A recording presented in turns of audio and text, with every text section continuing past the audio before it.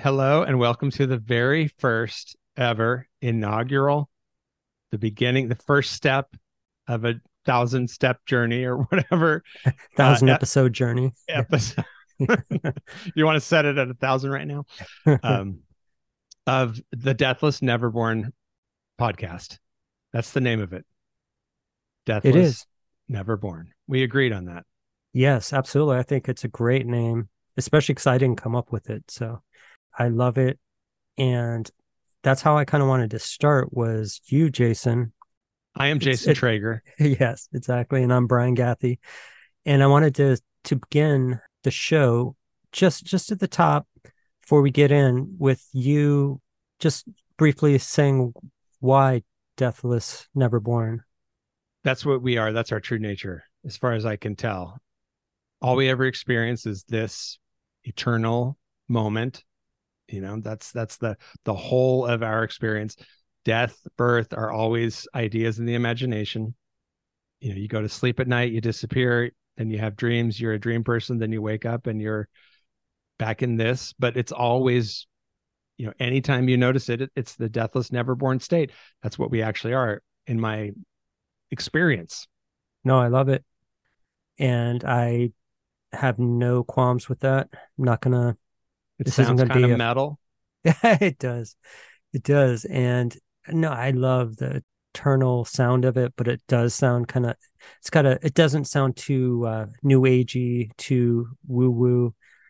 It's nice because, yeah, death is something that people don't like to talk about unless, like you said, they're a metal band. But yeah, and there is no death, there is no birth. There's only this moment, the ever present, whether that's when you're in your car, when you're in line, when you're doing a podcast, when you're in the bathroom, etc. Uh, I love the idea. And do we have a mission? What do you Well, I was think thinking as a about that. podcast? I was thinking about that, and I was thinking I am totally beginner's mind. I'm not a master of any of this. I am 100% looking at this podcast as just a sort of, I want to learn. Yeah. You Well, know. good. You're with the right person because I am a master Thank you. and Good. I'm here to teach all my children. No, yeah, I couldn't agree more. I actually was thinking of that before we started today. I'm like, the thought that often comes up if I'm going on stage to play music, if I'm giving a talk, if I'm doing a podcast, it's like, who am I to do this? But why not? Yeah, I'm no expert either. I've done some things in my life that are good. I've done some things I regret, and hopefully we'll explore a lot of that area. And the song that came bounding into my head when I was thinking about this afternoon was the Operation Ivy song. All I know is that I don't know. That I couldn't say it better. Yeah. I mean, that's a big part of what wisdom is. It's just knowing that you don't know. Yeah, yeah, right. I mean, it's the wisest thing. Absolutely. And so, how? No, I think that's enough. Never mind. I was going to ask if we were going to consciously connect it to our underground community, but I don't think we even need I think it's to just even hard. It's bring just, that up because it'll yeah, it's it'll kind of it'll just be what it's wired going to into be. it. Yeah, exactly. I think we can't help but that's what's informed us and been important in our lives. You're right. Yeah, I mean that's kind of how my podcast, the Traeger Method podcast, and right now I'd also like to acknowledge that this is awkward for me. Like doing a podcast where I'm not the host. That's all I've ever done. I've never been Yeah. on a dual conversational podcast where like I'm not explicitly the interviewer. Welcome to duality, my friend. We're No, in we're in the, we're in we're it. in the duality. Um, and I also find sort of like getting into this stuff, there's always a part of me that has this feeling of what is there to say about any of this. I should just be silent and just listen to someone else. um I think that's a really interesting point, a really interesting take because I think everyone can relate to that to some degree. A lot of people anyway. I can. I know plenty of people who feel the same. Before punk gave license to teenage kids in suburbia and inner city to pick up guitar and write songs and sing their hearts out, even if they couldn't sing or play guitar. Before that, it was like, who am I to do this? I'm not, X, Y, or Z.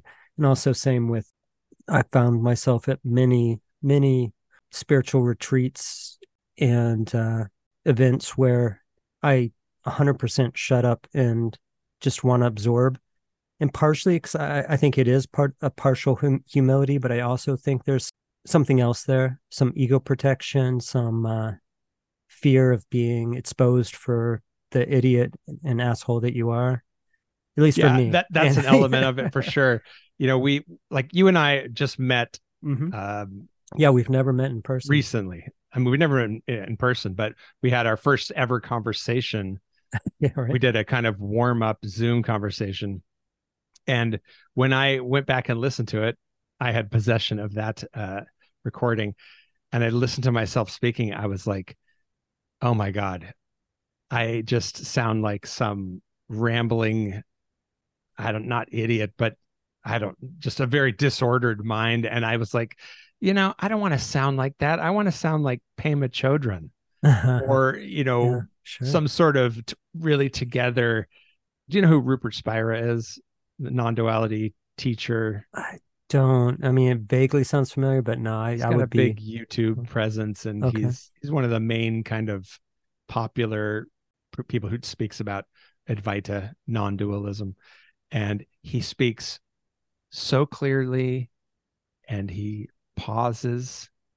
A person will ask him a question, and he'll pause for an almost uncomfortable, and it's not uncomfortable though. It's just because he's not speaking from a rote, bunch of memorized things. Obviously, he says the same things many times, but he will think carefully, then he will speak very, very clearly. And I'm like going, I want to talk like that.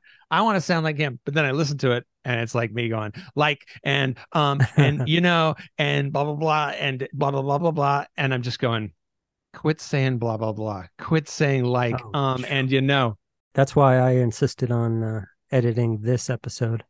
Because I have control of the ahs and ahs. You sounded great in our conversation. It was all me. I was just like, is that really what I sound like? And I'm not talking about the quality of my voice, I'm talking about the way my thoughts were coming out. And so I feel this right now. I do have a artificial, or what do you want to call it?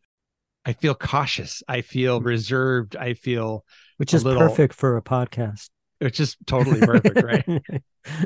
And also, you and I don't have some long-term, we're not like old friends that have this rapport, and you know exactly where I'm coming from, and I know exactly where you're coming from. We met through our mutual friend, Nikki Thomas. Mm-hmm. And amazing human being. Yeah. And I know your work and mine somewhat. Mm-hmm. And so we have a sense of who we are. We're part of a community that, we have many, many mutual friends, and this shared general relationships to say punk, for instance, an ecology culture of thought thereby, right? And we both have this interest in what do you want to call it, the spiritual path. Yeah, I mean, I was also this afternoon desperately searching for a more satisfactory word than spiritual, right, for myself to speak about it, and I haven't found it yet.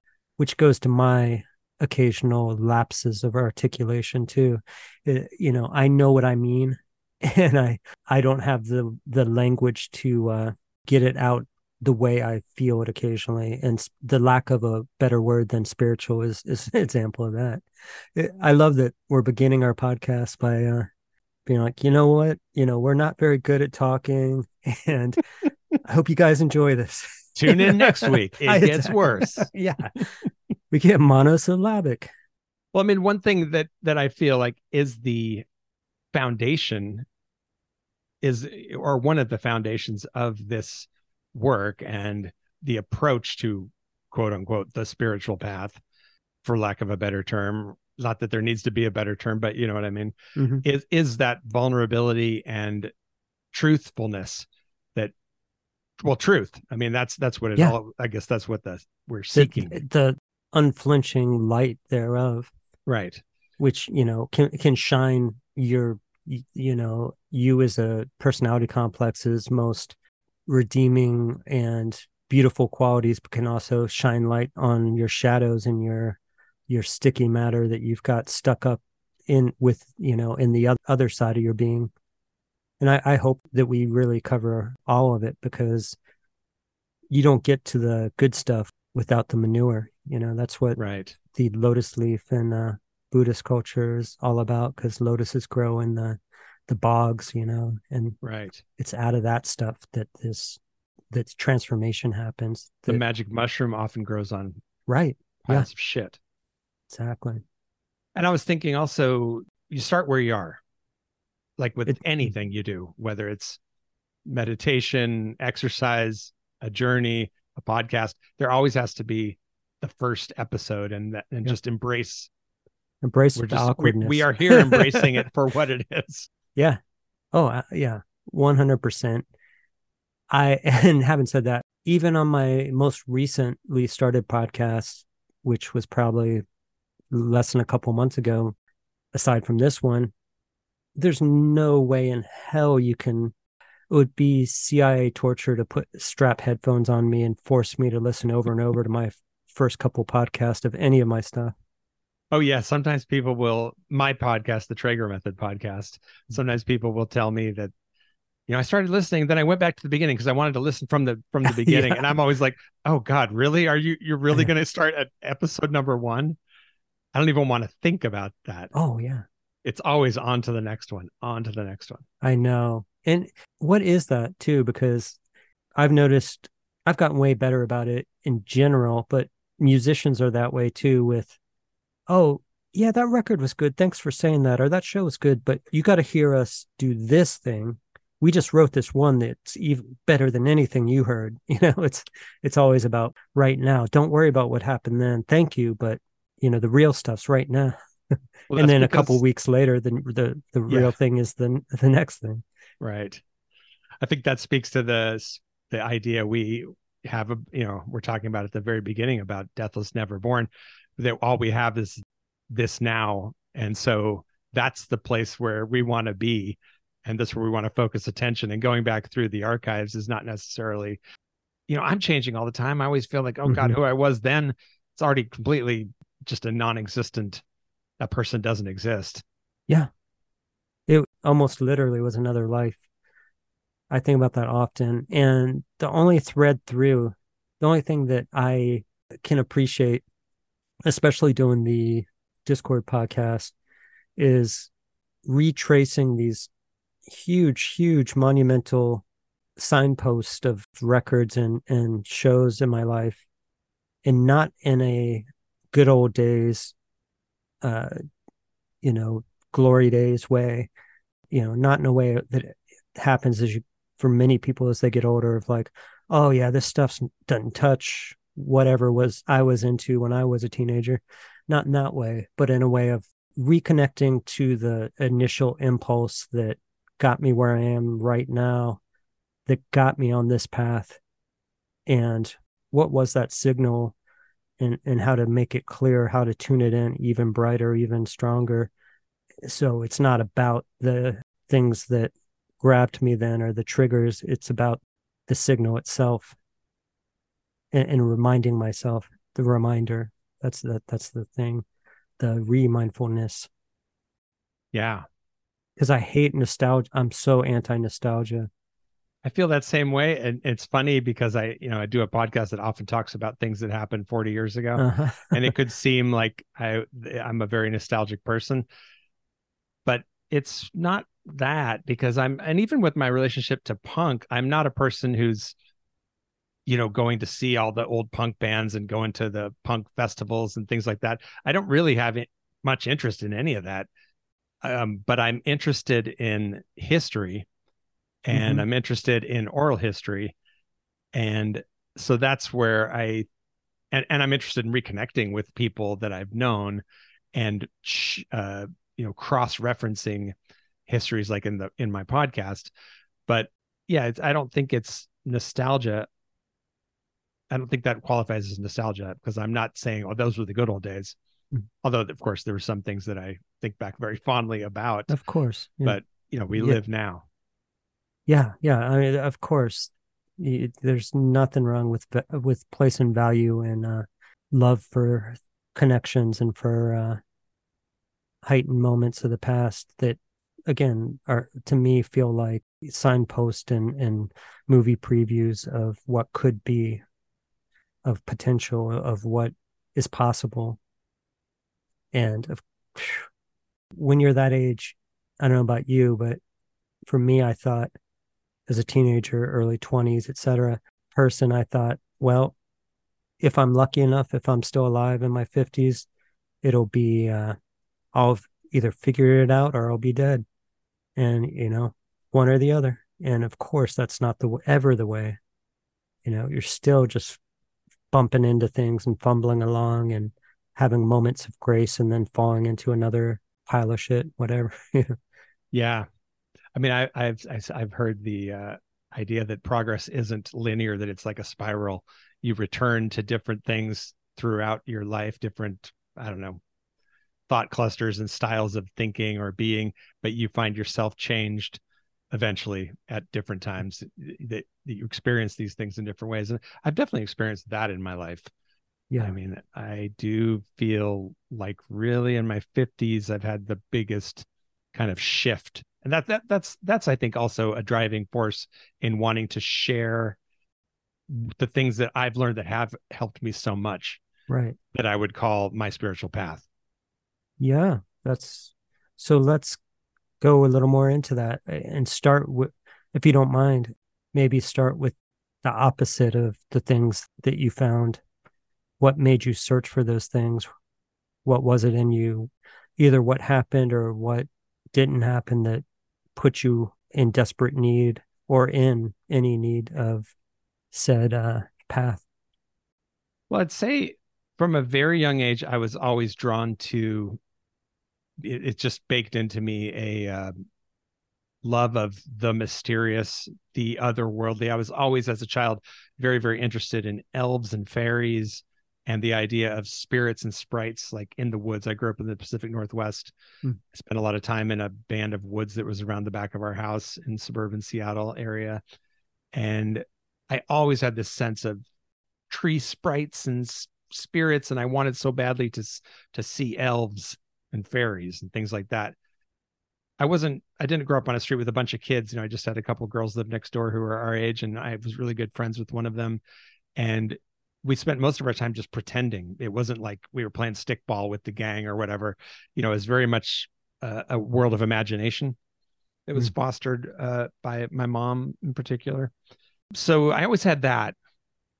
And then when I became a teenager, in punk and stuff, the idealism was always front and center to me. This sense of justice and higher purpose. I was, very idealistic. I still am. I was always about, like, all that matters is being good to each other, and this sense of, like, when I became, 13 or something, I think that's what drew me to punk, was this sense of, oh my God, when you start to understand the society you live in a little bit and its values, being, America, just being like, oh my God, I do not like this. This is not it does not feel right.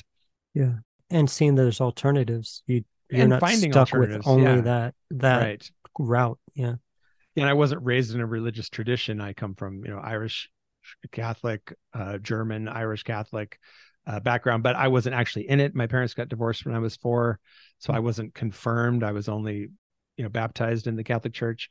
So, but all my peripheral family members were religious. So I always was exposed to Catholicism, but it was always as an outsider, watching my cousins all get communion while I sat there and being, that outsider thing. So, organized religion wasn't a thing I was indoctrinated into. So I had that. And my mom was kind of a new age before that term existed, seeker kind of person. So I was always interested in that sort of thing. And then as I became like into my teens and stuff, well, I found psychedelics around my late teens, magic mushrooms in particular. And that was revelatory for me. It was very, very revelatory. It was kind of set the course for my life in a lot of ways.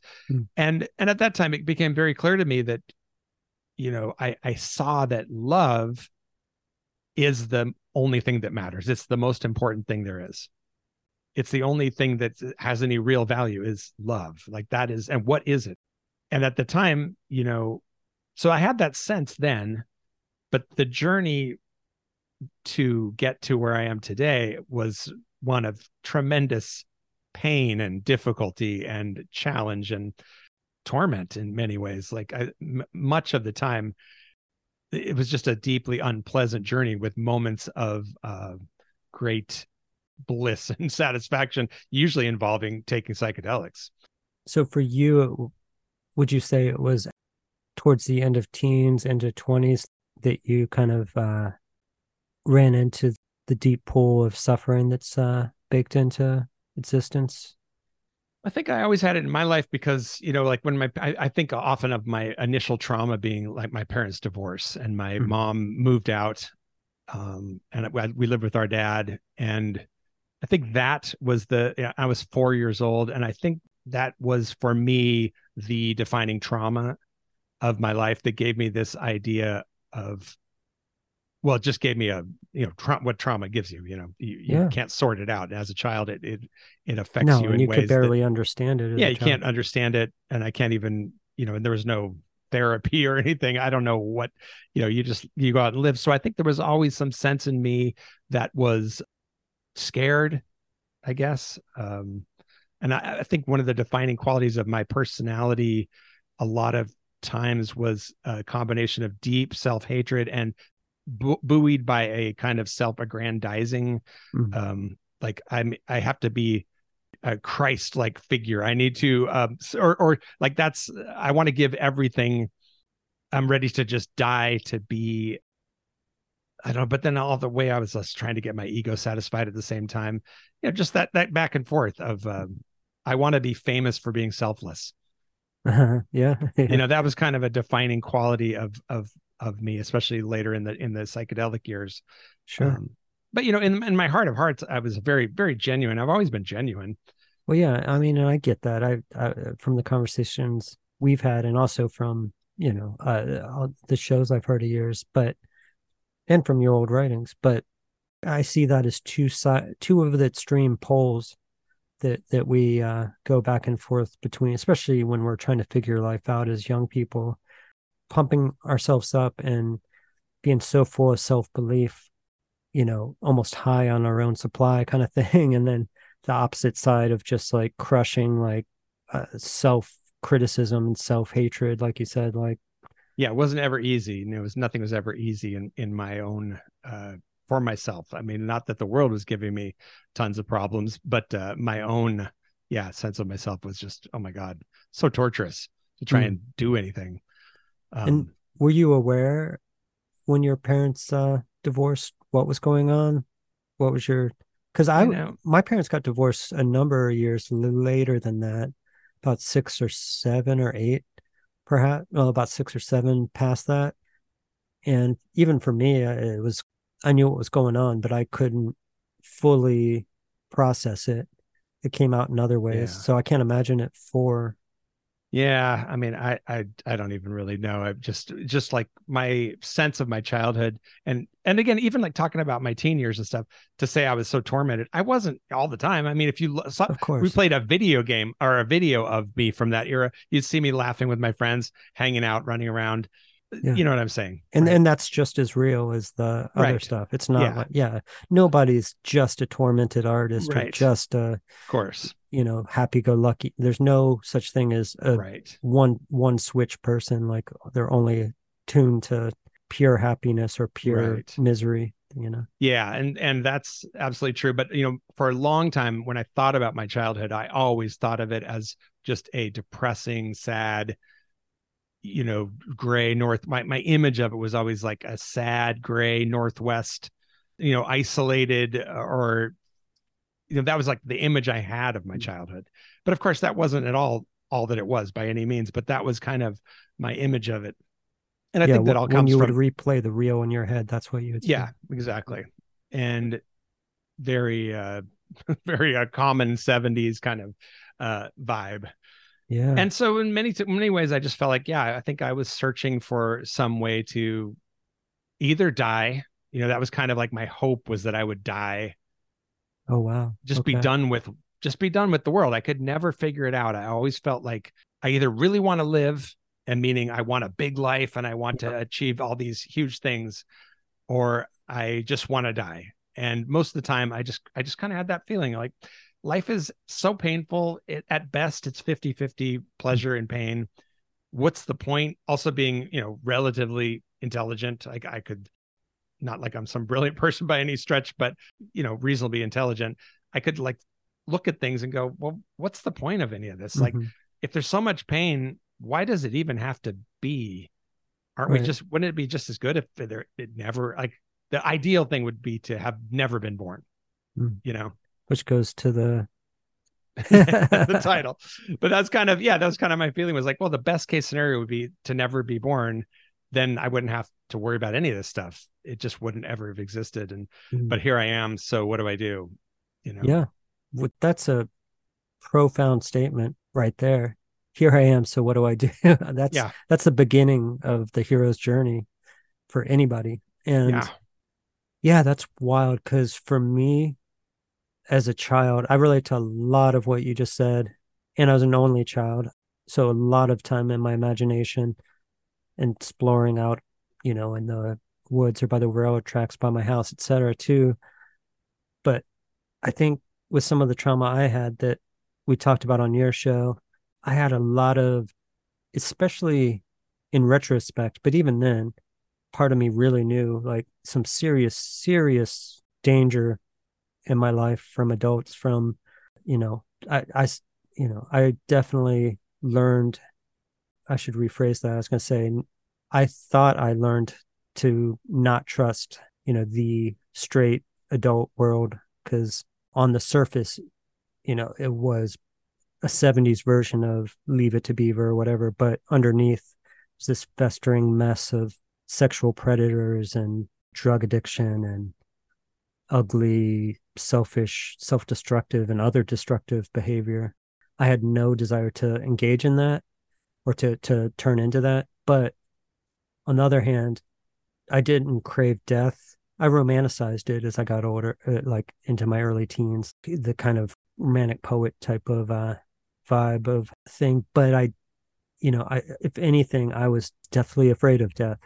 So like I would sometimes take hours to fall asleep at night as a kid because I'd be afraid that I wouldn't wake up, which is, I don't know. If I had to really push what that is, I think there was something in me that refused to believe that this is all there is in this world. And I had to get another day out of the world to find whatever it is that's redemptive and true and real in the world.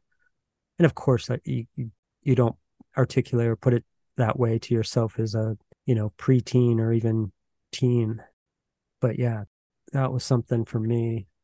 And imagination, creativity, and weirdly, I guess, idealistic political action as a very young teen, like became beacons, as well as punk rock, of course, and literature, certain literature. Those were the things I found sustenance in and found like, okay, if I take a thread from this, a patch from that, a scrap over here, maybe I can sew something together out of life and make something bearable and to where I avoid the pain I've already gone through, repeating it, and to find a more noble and ennobling a life where I could leave something to the world as opposed to being a victim one or just taking from the world. There had to be another way. Yeah. Yeah. I felt a strong sense of needing to justify my existence through creating art. I mean, in my teenage years, I feel like in the early punk years, I was so socially satisfied by being in the punk scene. Mm-hmm. Like I'm talking 13 to 17 or 18. I found that those really vital teenage years where you're running around with people and every day we were going to do stuff. And, I'm completely immersed in this subculture. And that gave me a real, real happiness and a sense of purpose, and you're just running around. It's An agency, right? action, agency, social connection, Mm-hmm. and also, I started drinking like pretty seriously whenever I could when I was about 12 or 13. And that's a big part of the story too, is substances. And the early punk years for me, like I'm talking the early years, 82, 83. Yeah. Alcohol was just a big part of the whole thing for me. It was like going to see shows meant you tried to get alcohol. You tried to, if you went to hang out on University Avenue, I lived in Seattle area, Tacoma, you'd try to get beer, and it was always about trying to get a buzz and punk, Right. Trying to get I, that jacked up energy and empowerment and chaotic whatever release the coolness, of punk, the confidence. But yeah, the cool there also was the coolness and the, like you said, the rebel chic and alcohol could be, and especially when you're that young, for me as well was, and that was one, skateboarding was big part of it too for me. And all my initial friends started mentioning this thing called straight edge and making fun of it. And once I heard it, I was like, wow, why you guys are it. You guys are fools. This makes sense to me. People act stupid when they're drunk. I act stupid when I'm drunk. Guys act, extra ugly, masculine when they're drunk. And I don't want any part of that. Not that I didn't, as I got into my later teen years, is just like you, find just world-changing, world-opening, still to this day unlocking mysteries from psychedelics as well. So, but that, I don't consider that anywhere close to the same ballpark as alcohol or even pot.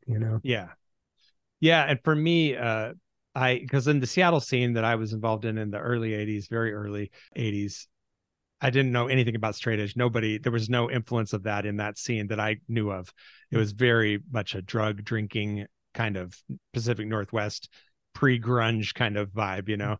You'd see people using hard drugs in the bathroom at shows, and and everybody drank, or that I knew of. A lot of street kids and stuff like that. I kind of aspired. I kind of was aspired to be a homeless street kid. A couple of my friends did become street kids, and I thought, oh, it's so cool. They're free. They live, they're rented. Like Kerouac, punk rock. And really, they were like hustling on the street and stuff, and not something I would have wanted to do. But I've romanticized it and stuff. But a big saving grace for me was moving to San Diego in '83, because my best friends became Martin Sprouse and Pat Weekland, and we did a fanzine together. Those guys were totally straight edge. That was their whole scene. So I just, being a teen, that was my new cohort, adopted the same style. And so I just put aside the drinking completely, because that wasn't part of our social thing. And that was so good for me that stopped like at age 14. What perfect timing, right? Yeah, perfect. Because then all those teen years that we drove around the greater Southern California area all day and night going to see punk shows and stuff. You couldn't have done any of that stuff if we had been scoring like six packs everywhere. And you know what I mean? So that was a major, a very good thing for me. And it wasn't until, my later, very late teens, 18, 19, that I started drinking again. Like when I moved to San Francisco and got into that kind of scene with a lot of older people. And that was very much back into that. Alcohol was a huge part of the San Francisco years, for sure. But also psychedelics came in there. Interesting. Yeah. I hope at some point to do a show specifically about substances, what they mean, what all the different ones mean to us, and how they affect cultures and our subcultures, etc., and ourselves with those. And weirdly, as a teen, I was such a, not torture, but such a divided soul in some ways, because I was so drawn to 60s culture as much as punk rock culture, the liberatory aspects of it, both literally in the politicized aspect, but also the psychedelics, etc., and experiments in utopian lifestyles.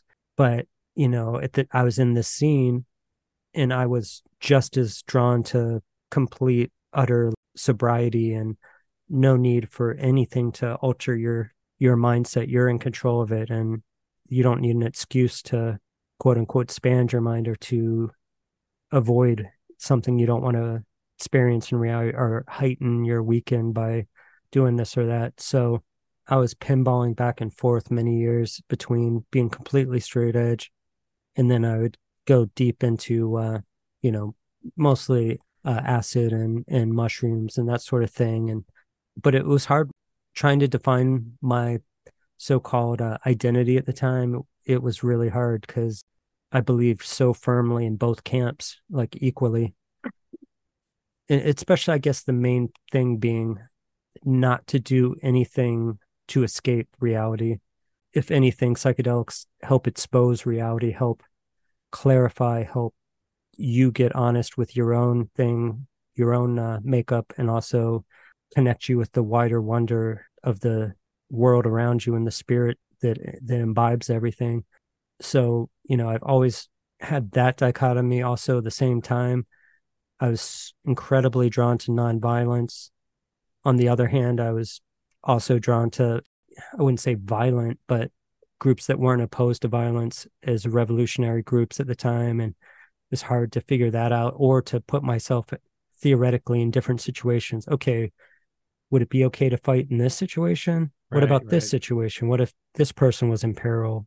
You know, not Yeah. just you or this. You know, so I was kind of having all these imaginary debates in my head all the time as a teen.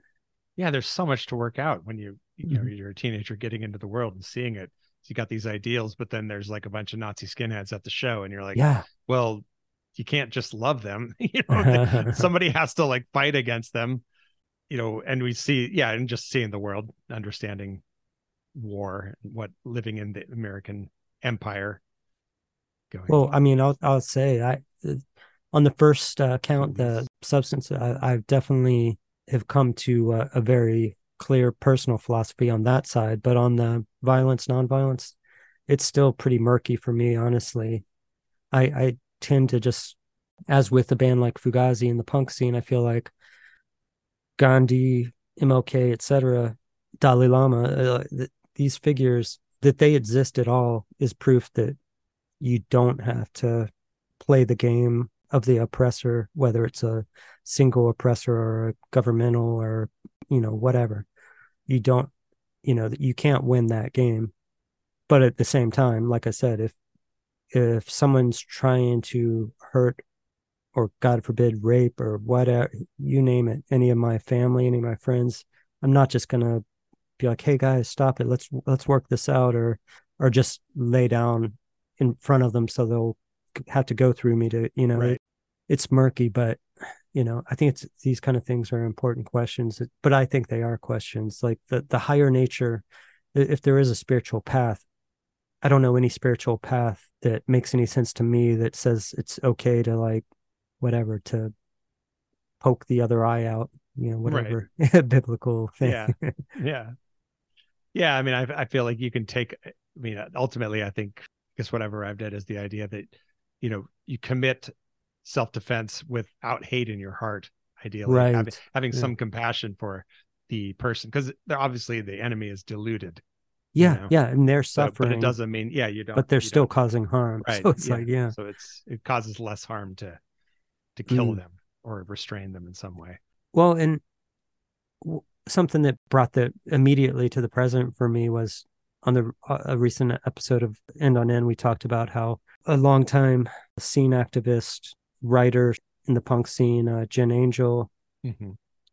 who like blocks from where my band practices, was murdered in a robbery, and post that a group of her anarchist friends and associates, her family, all these folks wrote a really touching letter saying that she wouldn't believe in the justice system just locking them away or put them to death for sure, much less the penal system, that she doesn't believe in it and so wouldn't want that type of consequence of her death, even that she believed in restorative justice and, you know, redemption if at all possible. And that's so moving to me. Yeah, the desire for revenge is certainly a low Low it's a hanging fruit, pretty right? low value. Yeah. Yeah. sorry. So we've gone astray from our initial growing up conversation and finding our way to a spiritual path. So for you, am I right? It sounds like both the sense of otherness, the sense of mystery and wonder that you found in nature, and then the Childhood wonder. yeah. You could roughly break down my bio. The super imaginative childhood, full of the good side of it, was the wonder, the imagination. I always had this sense of the mystery, Yeah.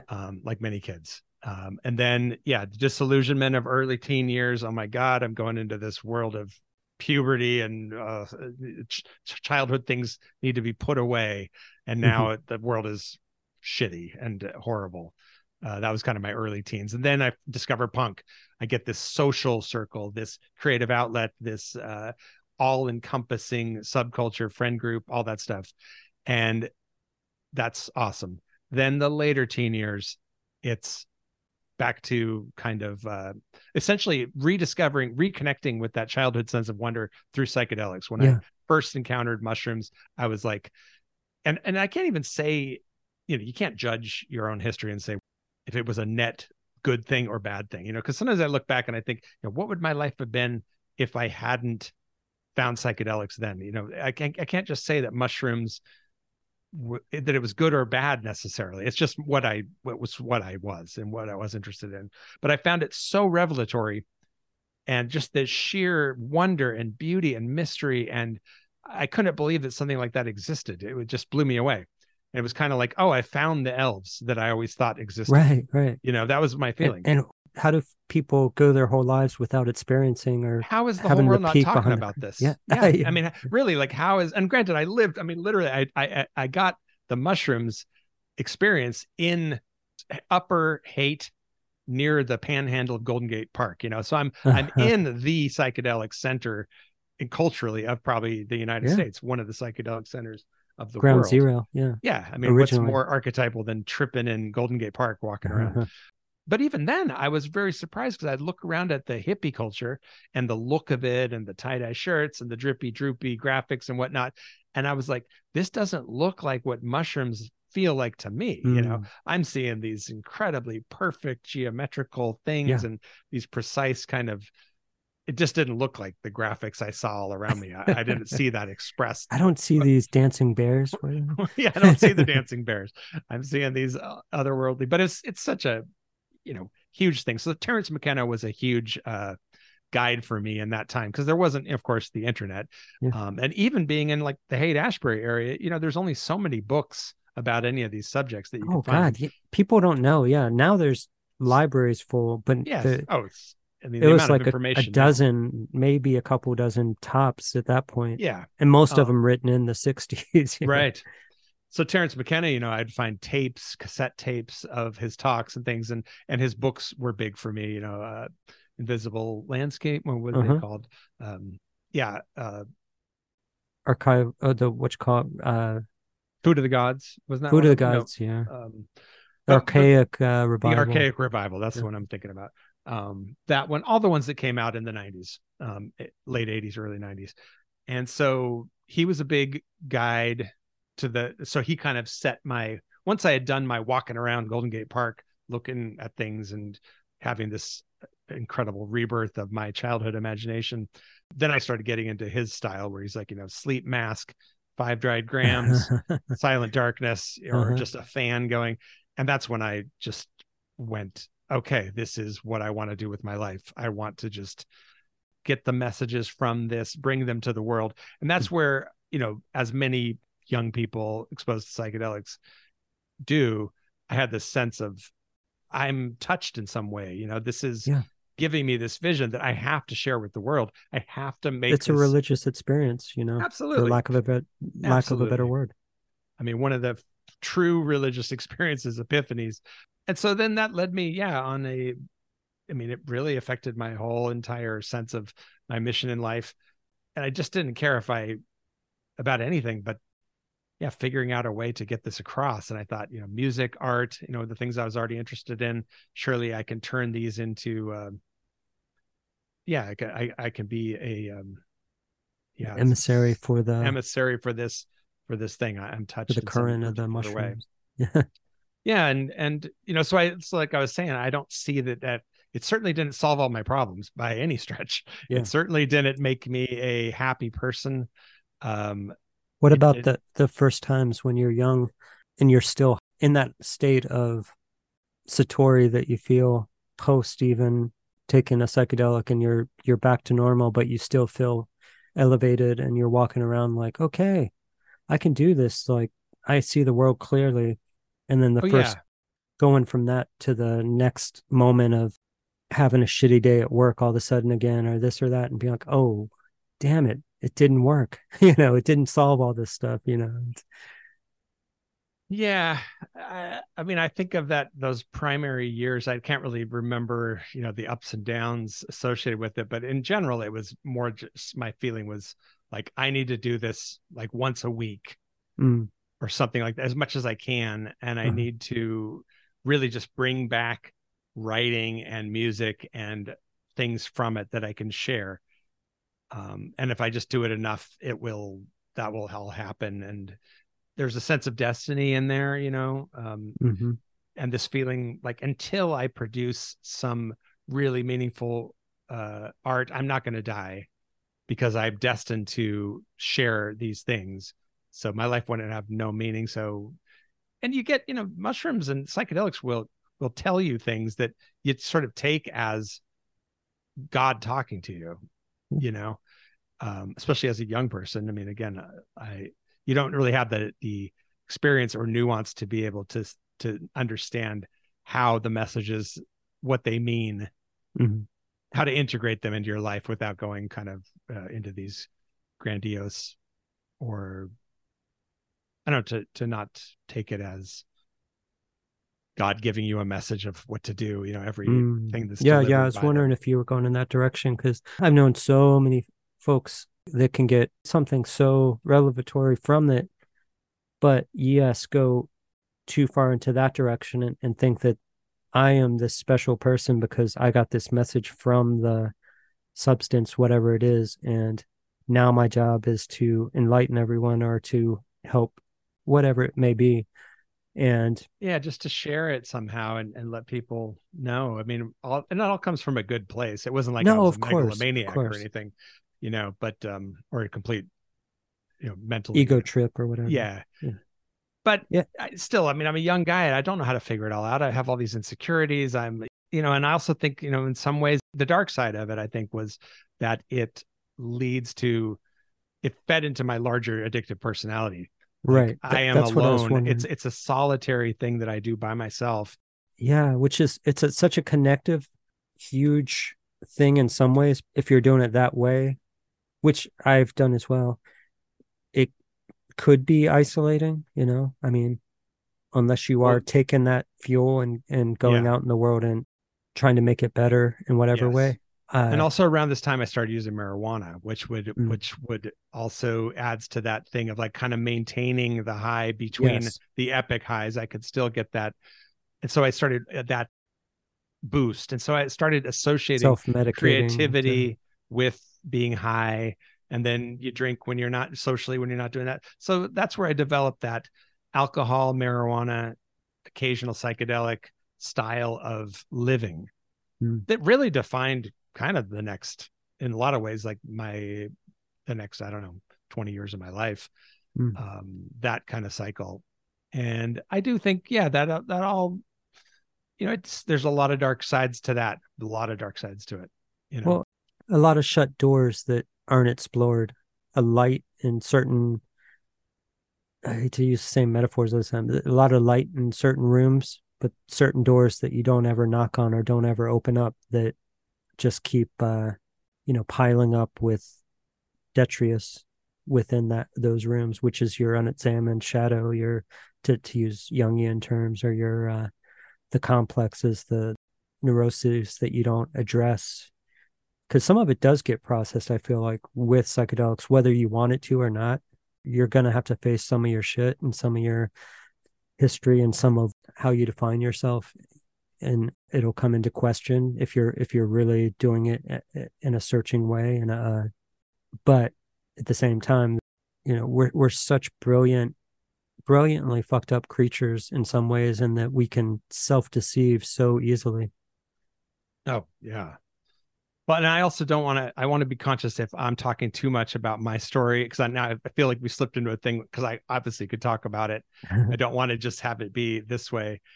If I'm doing that, we should switch to talking more about your story. No, But I no. did want to say one thing about that too, that the thing that really feel like is the main problem is that with that way I was living was that I would also get this great sense of accomplishment in those realms. Like I'm having these incredible experiences. Yeah, yeah. I'm having these revelations. I'm creating journals full of writing. I'm creating song after song on cassette, but never really making the effort to get those things out. Kind of like, I'm going to stockpile all this stuff, keep stockpiling. It's so amazing when I'm having the experience, but not, Right. and that's where I think those things, The uh, translation doesn't always. yeah, just the social, it's to stay inward and just keep searching in an inward path and not really go outward as much as I could have. And this stunting in the social sense of stunting, uh, yeah, feeling too scared kind of out there is just that weird mix of, it's almost like I had all my experiences and all my great accomplishments and things in this internal experiences without really having as many of the external ones as I might have. Sure. Um, No, I get yes. that. And I don't know what it is about myself. I can veer that direction easily. That's a go-to for me if I'm not checking myself, if I'm not constantly checking in and with where I am throughout the years up to now, and to different degrees of honesty. Like I said, I mean, I didn't love myself fully until my 40s, really. So because of all the early trauma, like, and I didn't know that. I just had self-defeating behavior. There would be a certain point where I wouldn't allow myself to achieve too much at a limit, like a breaker box in my system that would be like, all right, you're getting too happy here. We got to fuck this up. We got to cheat on this person. We got to burn this bridge with this person, etc. And I would find some kind of justification or romanticize aspect of what I was doing at the time in the moment. But, it was total. If it was in the spiritual realm, it'd be spiritual bypassing, but it was like life bypassing. But yeah, so my go-to thing is to go inward too, because I was an only child. I had weird experiences when I was young. It was safer inside. It was sometimes more interesting. Trust isn't an issue. Getting judged isn't an issue when you're exploring internal realms, except by yourself. And as an only child as well, all these factors make it so that it's easy for me to want to just stay at home, to isolate, etc. Even though by my zodiacal nature, I'm Gemini, which is very social. So I do have, speaking of like split things, I've got that going on too. And for someone that's completely socially anxious, I put myself on stage, I talk on tape, do these podcast or whatever on virtual. I do all these podcasts. I work with the public all the time ever since I was young. It doesn't make sense, but it's part of my karma, I think, to get through and learn these lessons, to not just keep repeating these cycles. Yeah. I mean, I have that same thing. Mm. There's the push and pull between, in my life, I often think in terms of my art, the art, the painter, drawer, Mm. and the musician, comedian, Yeah. podcaster are like the two push and pulls. And one is just, let's just be in my studio, creating. Don't care if the world don't even want to have any contact with the world. And then the other one is just that drive to, yeah, be out there with Yeah. people, the energy of that, and the push and pull between the two. That's Huge part of interesting. huge part of Yeah, my deal. I get it. I used to be that way with writing was my internal, and then music was the immediate like plug right into the eternal light socket and get the jolt from that. But you've talked about psychedelics. You didn't have a traditional religious upbringing. Neither did I. My mom was, you know, lazy Catholic. My dad was Jewish but hated religion. So, when I was young, they made some half-hearted attempts to bring me to one or the other, and I was even going to get bar mitzvah. Went to some of the classes for that, and I don't remember what happened, why I never ended up doing it. I just it all seemed so empty and so divorced from anything that meant anything to me, the religious structure of the churches and the synagogues. It was all about finger wagging and prostrating and doing these arcane rituals that meant nothing to me and didn't touch me in any way, and in fact just felt very controlling. So I had no interest, and thankfully didn't get too exposed to that stuff, other than occasionally going with friends to their church or what have you. But luckily that freed me to, at the magic age of 13, discover books about meditation, start exploring Eastern spirituality. It took a while to get back to Western mysticism, to get to Western stuff, because it had such a negative connotation in my mind from my upbringing.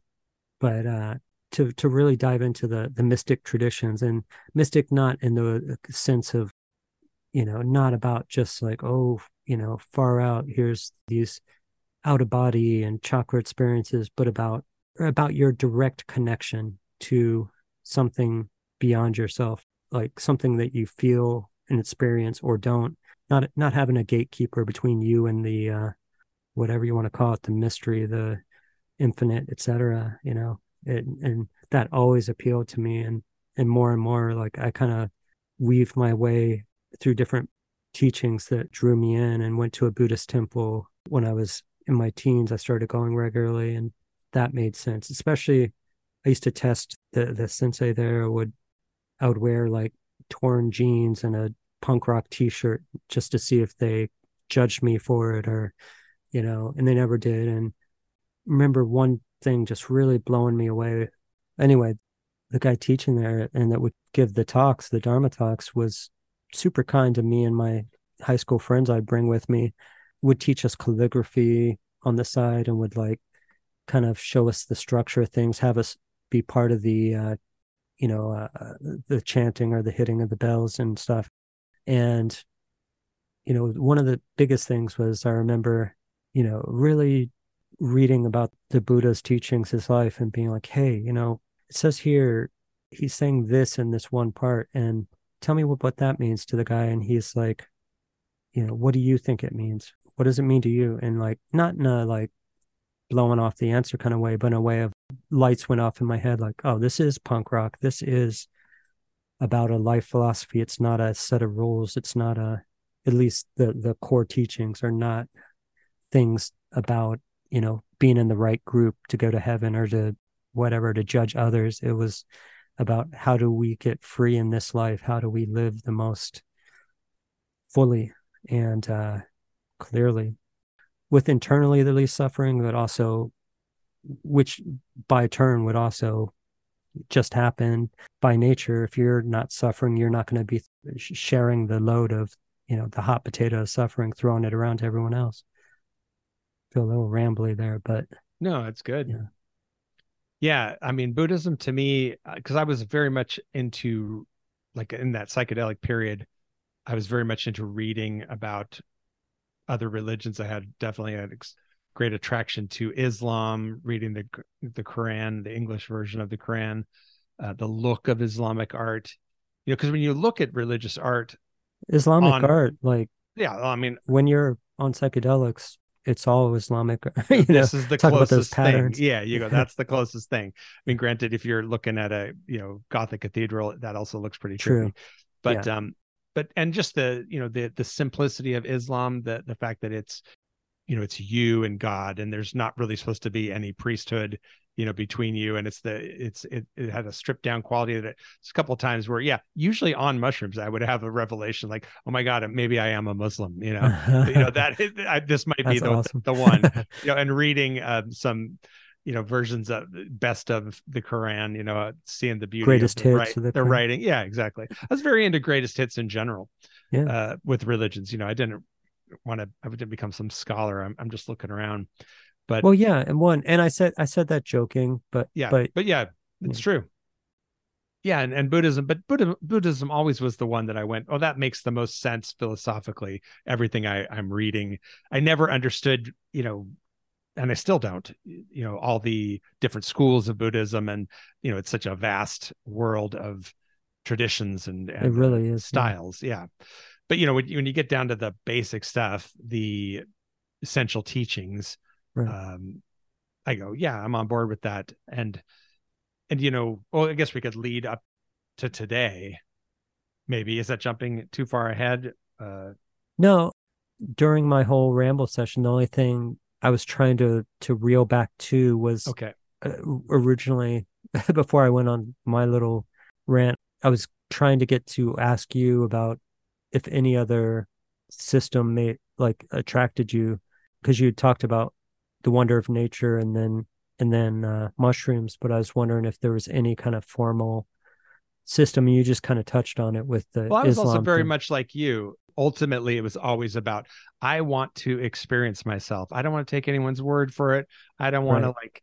to just, I never could, as a punk rock dude who wasn't raised in any religion, I had no sense that any person knew a bunch more than I did, or if I couldn't experience it, I wasn't ever going to take. I'm definitely not a cult type guy. I'm not Right. somebody who wants to. Be There's this led. great master who Christian. knows everything, and I'm Yeah. just a peon. It's like, no, we're all. I mean, Terence McKenna being my guru, I guess at that time, he always said, following another person telling you that they have the answers, like one ant telling another ant that they have the answer. Yeah. There's the Oh, that's difference great. between the most enlightened person and the least enlightened human being is not that much. And so that's why, going to mushrooms, I'm like, okay, now this is different. This is special. This is not something I expected to encounter in this world. And it's obviously seemed supernatural, even though it is natural. That was, to me, I Yeah. went, well, this is the direct experience. And everything sort of paled in comparison to it.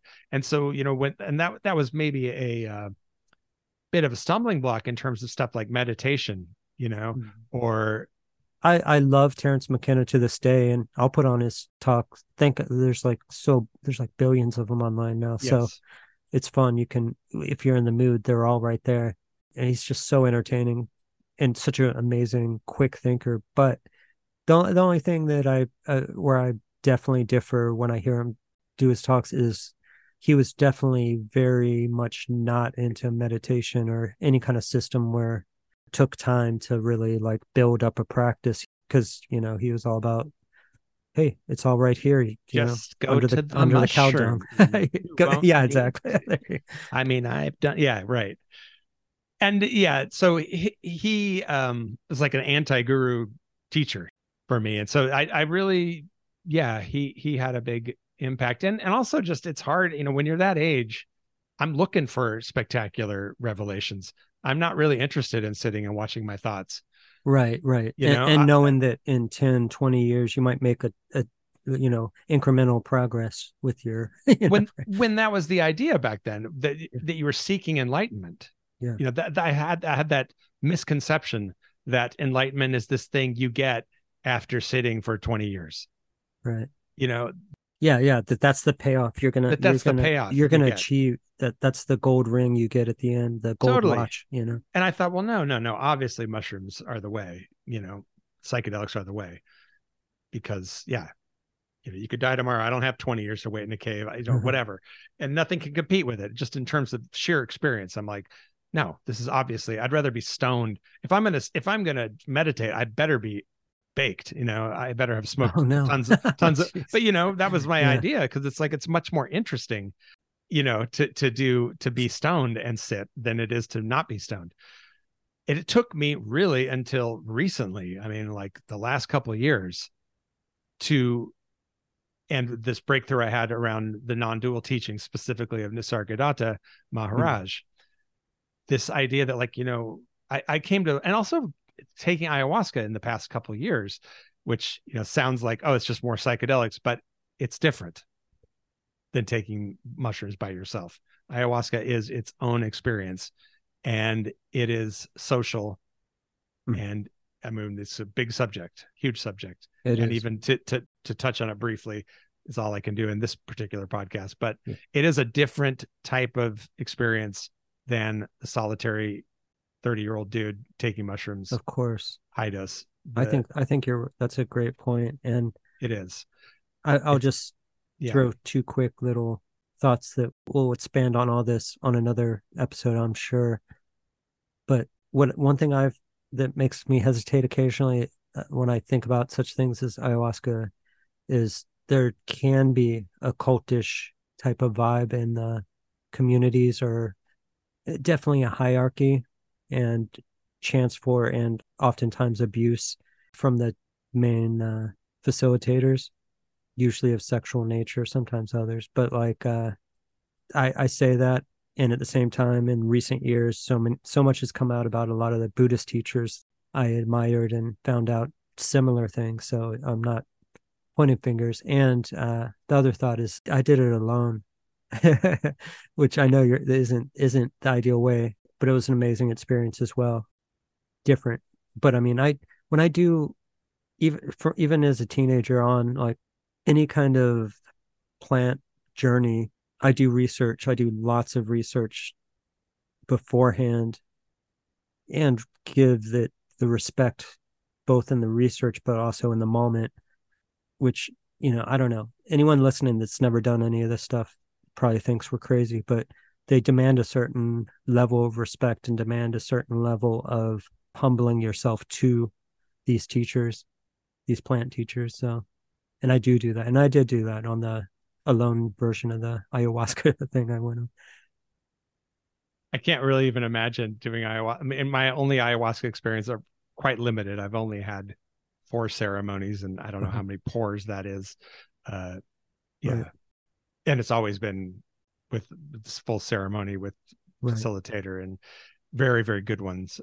And so, yeah, I can't, it's just, that's such a part of the experience for me that I don't even know what ayahuasca would be like without that, it'd be a different experience.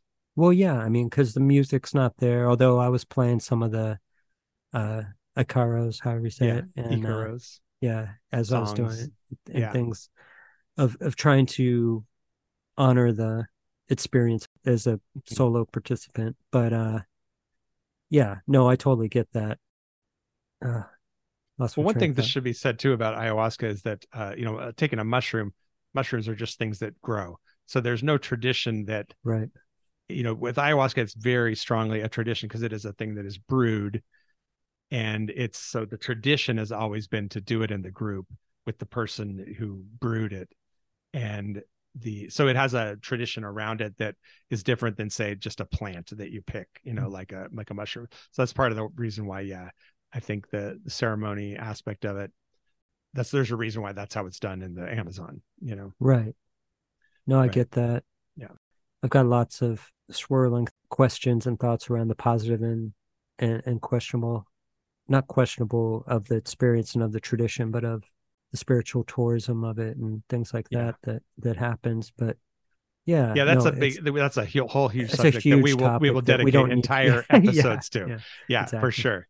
Yeah, it's and I've recently heard some really great people talking about it that I want to have as guests, because we will have guests in the future. Yes. Thank you for saying that will be a part of this conversation. We might, alternate between just the two of us talking and having guests, and we'll see how that's going to be done in terms of how we do this. But and that's a massive subject that I really want to explore in depth. On psychedelics in general. I mean, it deserves its own episode, if not multiple over time. For sure. Yeah. So what I was saying about bringing it to now, for me, like, I look back and I think, I dabbled in meditation here and there throughout my life, but really never developed a practice until really the last couple of years. And it's changed my life. It really has changed my life. It's a big part of it. This modern age of mine, this, what do you call it? The current era that I'm living in, I define it. Yeah. The practice of meditation is kind of central to the transformation that I've been through. I feel happier now than I've ever been in my life by far. All those torments and stuff that I defined like I've described. They're just, I have a different relation to all those questions and problems just because I can recognize thoughts for what they are. And I don't identify fully with whatever thought clusters and things come my way. And that was the torment of my life for all those years, really. I mean, and for a huge portion of the population, I would say everybody at different times, it's, what's that? There's some book even called "You Are Not Your Thoughts," because we're not.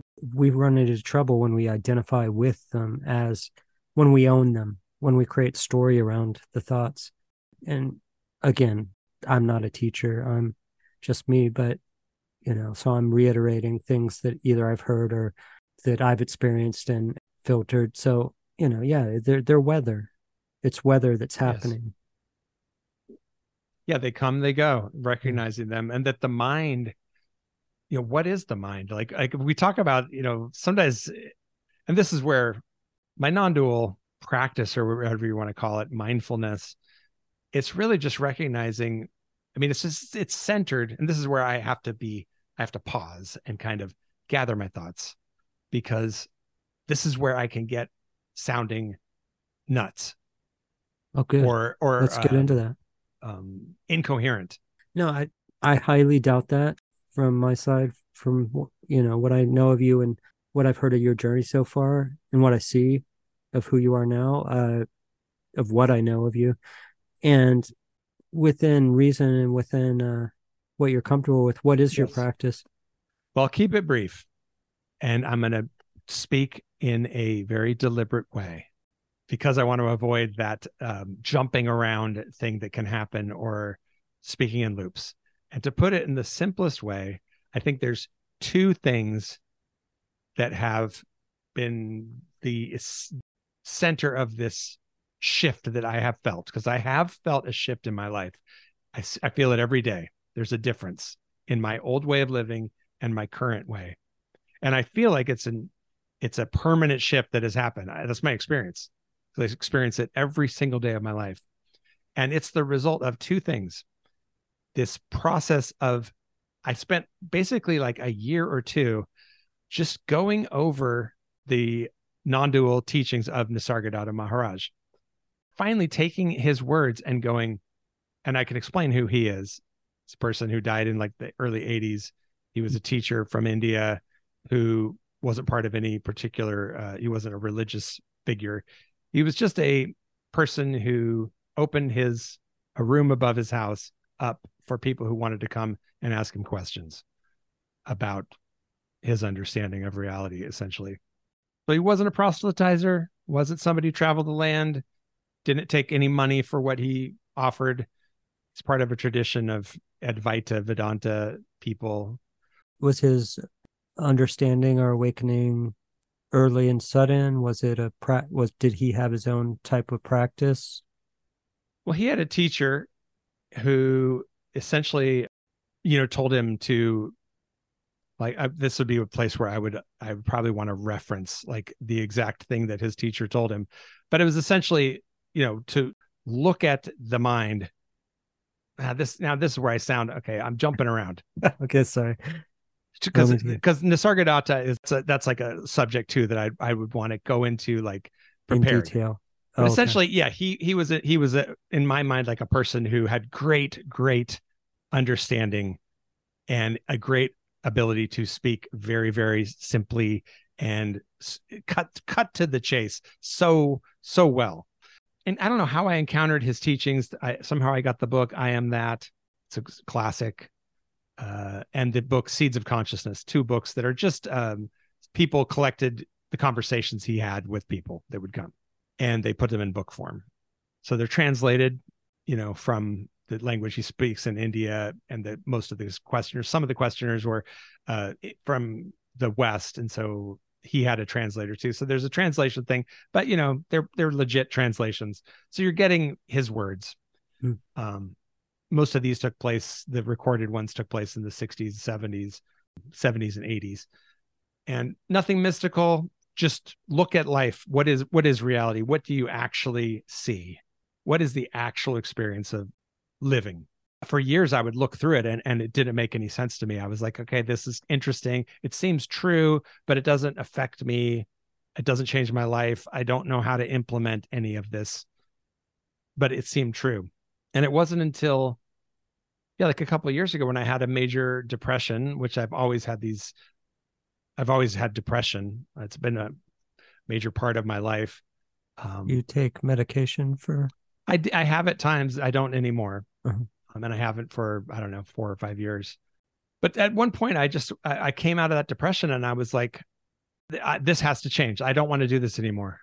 This is not a thing I want to be doing all my life. I don't want to always be going to this total crisis where the walls close in and the world's coming to an end. And, I was like, no, there has to be a better way. And, and suicidal feelings, I was like, there has to be a way that I can actually abandon this cycle.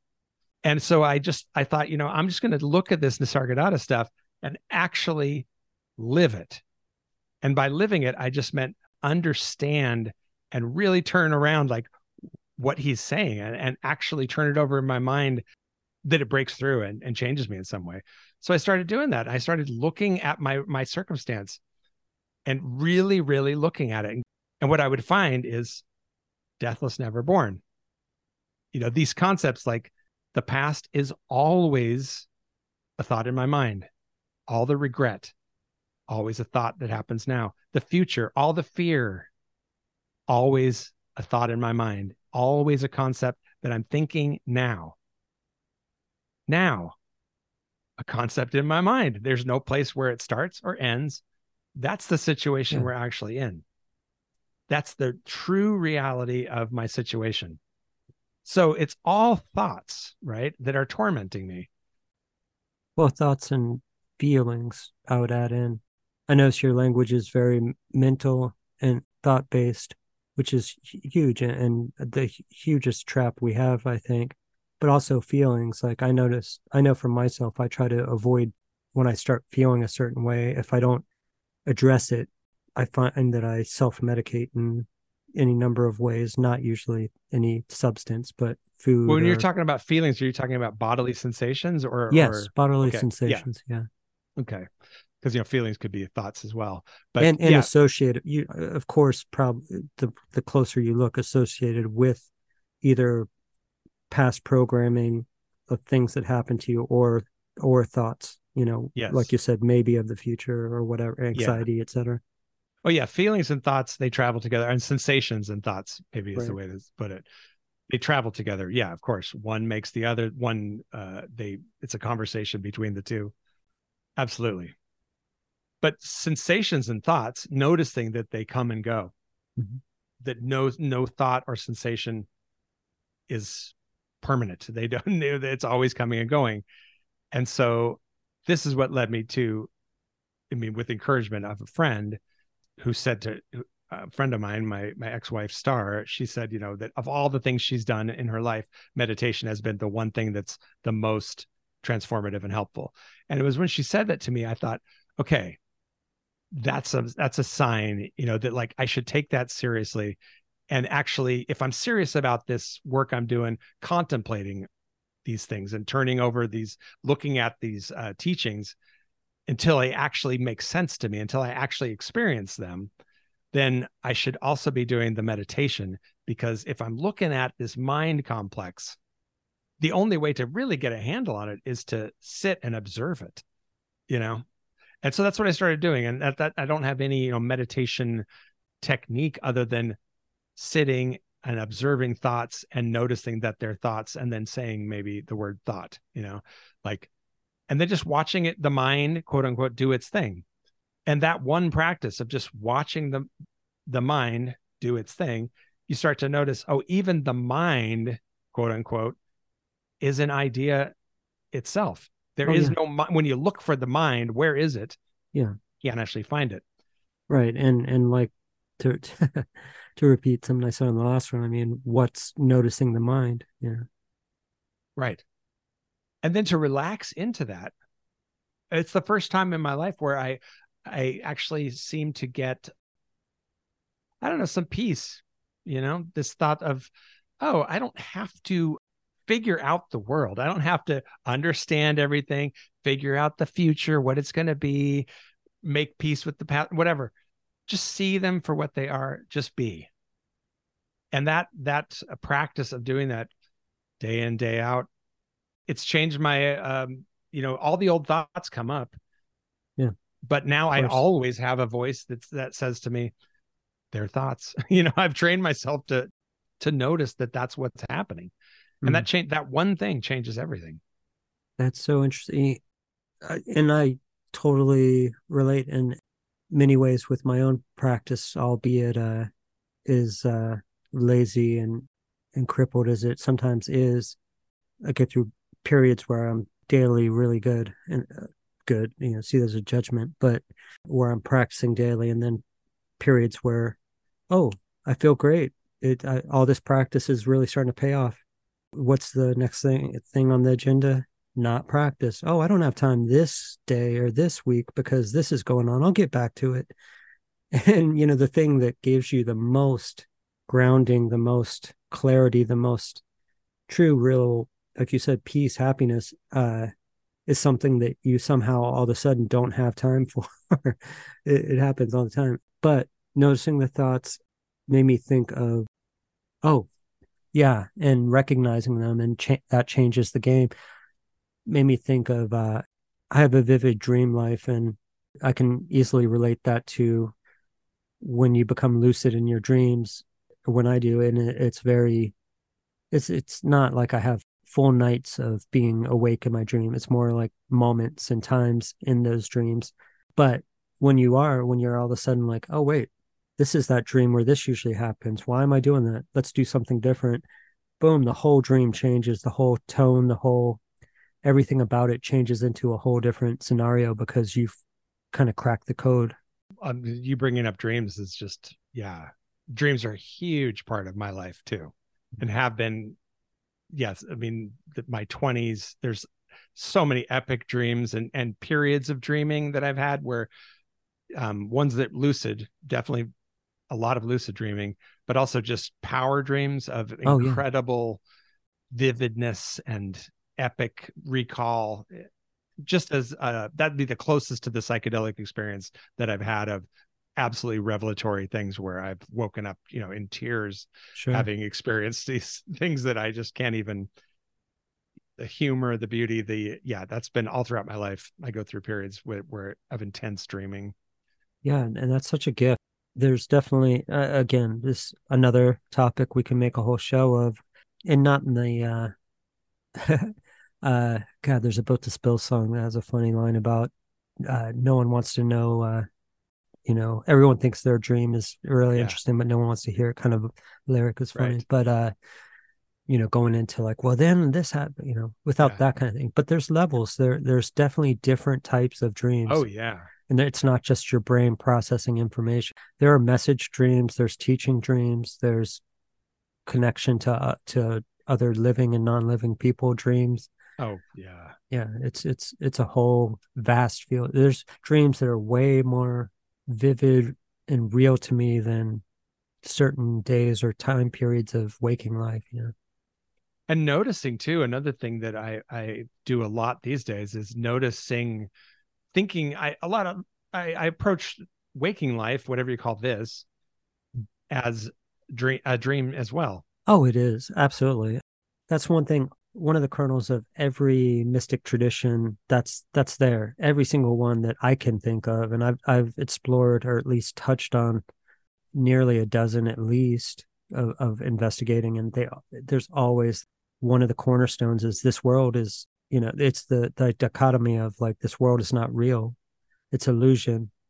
We're only in this moment, but this world itself, this, what we think is reality, we're just, we can go many places with this part of the conversation, but just that we're experiencing what we think is the world, but we're experiencing our filters more than the world itself. Yeah, absolutely. And when the world, or whatever you want to call it, the scene in this world appears really dreamlike occasionally. Like I was in Oakland recently, and I went for a walk with my friends, And that one walk around Lake Merritt, there's times where you have an experience and you come home and you, if you were to tell it to somebody as a dream, like I had this dream last night, we're walking around this lake and there's this guy who sticks his head from under a staircase. And then there were these hippies, but they weren't really hippies. They were kind of, and you just describe a scene. Yeah. It just sounds like something just straight out of a dream. This happened, then that happened. And just noticing the dreamlike quality of life, you would go, it's indistinguishable. Right. Oh, that's definitely true. It blows me away because when you're not careful and you're just reacting to life, when I am, I like to try to really take ownership of saying something rather than putting this big you out there, because it's just my experience. So when I am just kind of going through my days trying to get through one thing to the other and take care of everything, it's easy to just feel, there's those days that just, what did I do today? It was just this ball of stress, hamster wheel. And then other days, like you mentioned, where space opens up, where time slows down, where things become more malleable, and the veil between this and the deeper mystery becomes thinner. And it's not just by happenstance. We're not victims. That's one of the biggest things. We have a choice in what we experience. We're going to experience pain. That's part of the world. That's how we learn. If life was just easy from birth to death, like, there's no point. This world is to teach us to heal, to evolve, to connect, in my view. And you can't do that without hurting yourself, without having some pain happen along the way and figuring out, oh, that didn't work. What would work? What's going to heal this? What's going to change, whether it's interpersonal, or whether it's community, or whether it's societal, whether it's, like, you touched on environment, huge in our last conversation. So yeah, I think that also leads to the question, the thing that was a subject of a great deal of study for me, was the difference between suffering and pain. And all the writing and ideas about that I've read. I read a fantastic article in Psychology Today that summed up those things that really hit home for me when I was in a time of great transition, and which I was talking about earlier, that time where I was like, I am done doing this depression thing. When I read this article about the difference between suffering and pain, Psychology Today, just a little article, not too big, but it got so to the end. Maybe we could do a whole episode about this article. I'd like to, sure. That's a way we could, do put a framework, structure an episode, talk about one little piece. This one would be a good one for me to throw in the hat. I would like to throw it in the hat. And he just talked, the author, I can't even remember his name right now, but he talked about how, pain is a part of life. Pain signals us where attention needs to go, whether it's physical pain telling us to deal with a medical issue, psychological pain telling us to deal with some aspect of our life. And that is part of life. Suffering, on the other hand, is when you don't just deal with the pain, but you put a whole story around it. You try to numb it. You try to put it off, all the things around it, the whole complex that you develop, resistance, fear, the narrative. What if it continues? What if this is, whatever. And he talks about, if you don't deal with the pain, eventually you can develop a sort of all over suffering, where it's not a suffering connected just to one specific pain, but it becomes a kind of full ache of self, like a self ache. Wow. And that was what resonated with me. I went, that's what I've been living like all my life. That's been the thing and I think a big part of it was drugs, or marijuana and alcohol, all those years using them, and other tactics of avoidance, numbing, or like medicate, and even soothing. Depression. Yeah. Even depression, I feel like, was a thing where you numb out. You get it's a blanket. Isolated, you get numb. Yeah, you it's a form of protection. Can be, not in all cases. I don't pretend to know about all the forms of depression, chemical, otherwise. But I do think, kicking the can down the road, using tactics to avoid it builds that larger form of suffering, that kind of self ache. And that was a thing that I think, yeah, I just kind of thought, well, that's the best you can do. Why wouldn't you seek some relief or some, I don't know, a break from the problems of life? Why wouldn't you deserve that? It's the best you can do. Life is kind of miserable. So you get your little kicks wherever you can, as long as you're not hurting anybody or killing yourself necessarily. And that's a big thing that a lot of people do, and that I've done as far as the deserve word. Like, hey, I just went through all this stuff. I deserve whatever kind of treat. Yeah. Whatever that is. Yeah. Yeah. And so that difference between, I was like, yeah, I look at my life. It's like, dude, I've had very, very little problems, outside of me. The world has not been mean to me, really. It's all been pretty good. I've had great health all my life, physically, been spared any real problems outwardly. Yeah. And yet inwardly, oh my God, I used to sometimes look, I'd see somebody happy in the world, like somebody in a wheelchair with like some obvious, really bad problem physically, or really what I would see as like a very difficult situation. And I'd see them laughing, and talking to somebody, and I'd be like, and I would think to myself, that person with all their problems is so much happier than I am. Why is that? How is it that maybe this sounds bad, but I would, that was the thing that would occur to me from time to time. Yeah. Like I couldn't be a less happy person. Why the fuck is that? Like, couldn't see it. I couldn't figure it out.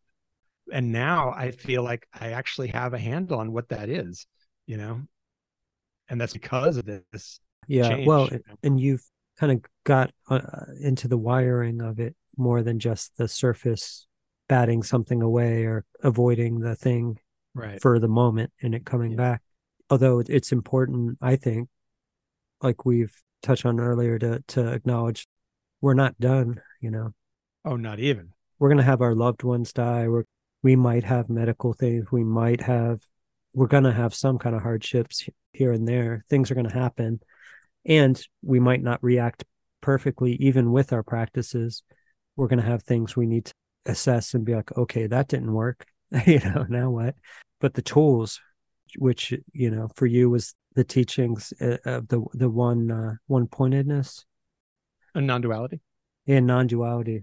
And for me, it's been mostly Buddhism, other things as well. I mean, even some authors which again, a whole other topic, but even just authors like Philip K. Dick and Robert Anton Wilson, had huge life-changing impact on me. Even the writing of, at one point, of Timothy Leary, and much less the beat authors when you're a teen and stuff.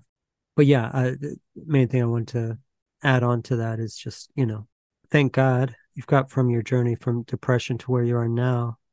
What happens, God forbid, tomorrow you feel those same familiar beginnings that, however, the depression usually starts for you? Well, that's the thing, is nothing's changed in that respect. Those things, they come.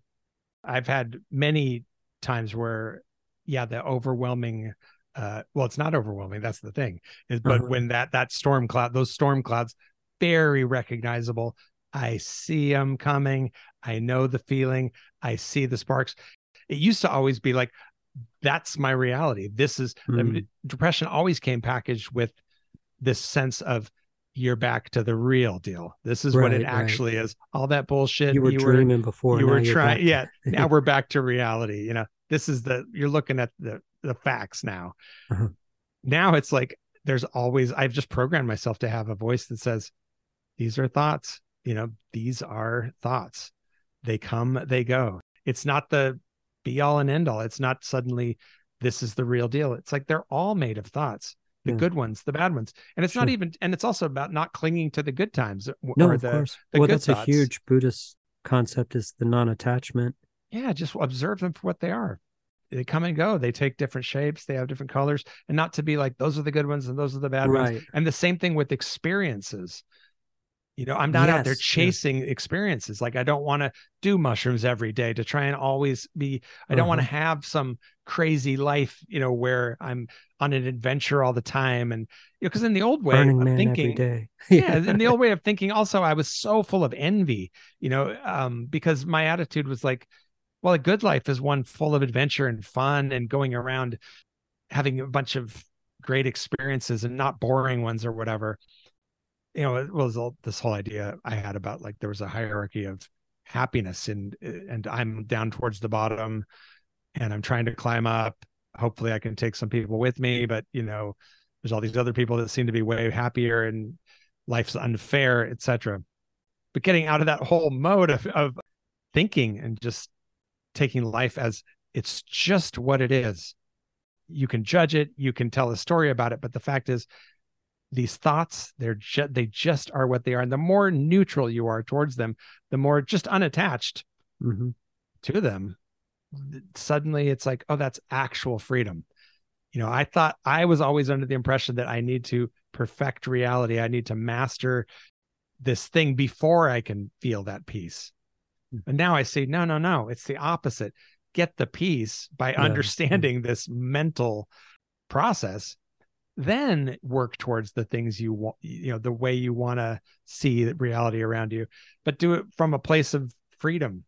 Right. I Right. always had, I always had it backwards. I thought, no, master reality, and then the good times will come. Mm. Take Yeah. enough mushrooms, have enough things, be famous, have money. Once I get those things, then everything's going to be good. That's It's so like, interesting. And that's a very Western, not you and your thoughts, but that concept is so Western. And I mean, not only Western, but very prevalent in the West of like, oh, if you achieve this, you might be able to reach this, you'll get this prize. And then if you achieve that, you might be able to get this whole like higher, like you said, hierarchy, this whole always something right just out of reach. You're keeping the carrot like way far ahead of you. It's never gonna happen. Even if you have a strong spiritual practice and you keep thinking, oh, I'm waiting for that breakthrough, I'm waiting for that enlightenment, I'm waiting for right, whatever experience, you're not really getting the teaching, you're not living the teaching. right. Yeah. And the non-dual, one of the things that I really got from Nisargadatta's teaching, Ramana Maharshi, was just that basic thing right there, that like, if you place God outside of yourself, you say God is over there and I'm over here, that's duality. Yes. That's that. And the enlightenment is coming. Or for me, often I conceived of the enlightenment as death. Death will come Mm. someday. And many people put the happiness after death. You go to heaven when you die. The prize is coming. You'll be reunited with the good stuff when you die. The It's a chariot, thing ahead of etc. you. It's Yeah, like yeah. all you got to do is go, dude, it's all here. This is the whole package. This exactly as it is, without the judgment and the story. There's nothing outside of it. There's absolutely nothing outside of it. And that was something that, man, I spent so much time rooting myself in that with thoughts, going, where does all these other things exist? Where are they? Always in the mind. It's Yeah. always a thought. And when you are actually in the thing, it's like, well, you're doing it. This is it. It's complete. Absolute Right. perfection is here and now. Yeah, even when it doesn't present that way, Right. you might later. I'm always reminding myself that, okay, this doesn't seem like an ideal situation per se, some moment. And then later on, oh, that needed to be there, or the chain would have been uh, broken at that point. I wouldn't have been able to cross, or that link of the bridge would have been gone. So you wouldn't be able to get to where you are without that connecting to the next moment, connecting to and it without it being, like I said, a achievement thing. It's funny right now. I'm feeling that fear that I've been like I knew you were going to say dominating that. and being completely yeah, scattered sounding and all over the place. No, no. It's been circuitous, but we've touched on a lot of interesting areas. I think it's been good. And I totally accept that. I'm just, Yeah, saying like that's the thing. right. What's the future hold? So, did we figure life out in this episode? think so. I I mean, think so. I mean, in some way, yes, actually. I mean, Yeah. the simplest thing is like, yeah, watch the mind, watch what it does, realize that even it isn't a thing. Yeah. I mean, I noticed that. And again, I see it as catching myself. Like I'll catch myself starting to judge a situation, judge a person, judge a, yeah, just a situation as being like, oh, I want to get past this to the next Yes. moment or get through this or avoid this. Right. The voice in my head at that moment's like, God damn it, Brian. You know, this is part of the game. And it's like that you're just creating resistance. You're not in the moment. You're trying to escape it. You know, I have this internal dialogue that's like, fuck, I know. Stop reminding me. Okay, okay. And but it's good because it totally helps. It's kind of frustrating because you want to have that stream of emotion, of reaction, of like, no, I should be validated for, you know, I this injustice happened, or this, you know, that person was a this or that. But no, you know, it's all fodder for or is the, what is the Ram Dass thing, it's all grist for the mill, you know. Yeah. I mean, like I said, in my life, I'm amazed almost, well, yeah, every day. I mean, really every day. I am so, it gives me so much happiness when I get in these places. I mean, just today, the thing that's in my mind right now is I was at a formal wear place because I'm going to a wedding this weekend. Mm. I don't have a suit, you know, I Right. don't own a suit. And I'm at this place and I waited, I put it off because I didn't want to deal with it. So I Right. put it off till right before the wedding. And I was there today, you know, feeling that, not an intense feeling, but a pretty strong feeling of like, Jason, why would you wait till the last minute? You knew you're going to do this. Why didn't you just do it? You know, then it's so stupid. I don't want to wear this suit. I feel Yeah. why don't I own a suit? If I was a real person, If I was a real adult, I would have suits, you know. It's just so pathetic. Just all bad stuff, you know. Sure. You know, in the old days, yeah, that would have been, this is the difference between then and now, the post this, whatever you want to call it, realization. In the old days, that it's all part of the depression thing, you know. You fucking idiot, everything's so Mm-hmm. pointless, god damn it, I just want to crawl into a hole, you're pathetic, there's no answer, life is so goddamn fucked and hard, and you're just not a, you're not And a, what would you carry that? you're You not a carry that functioning, beyond.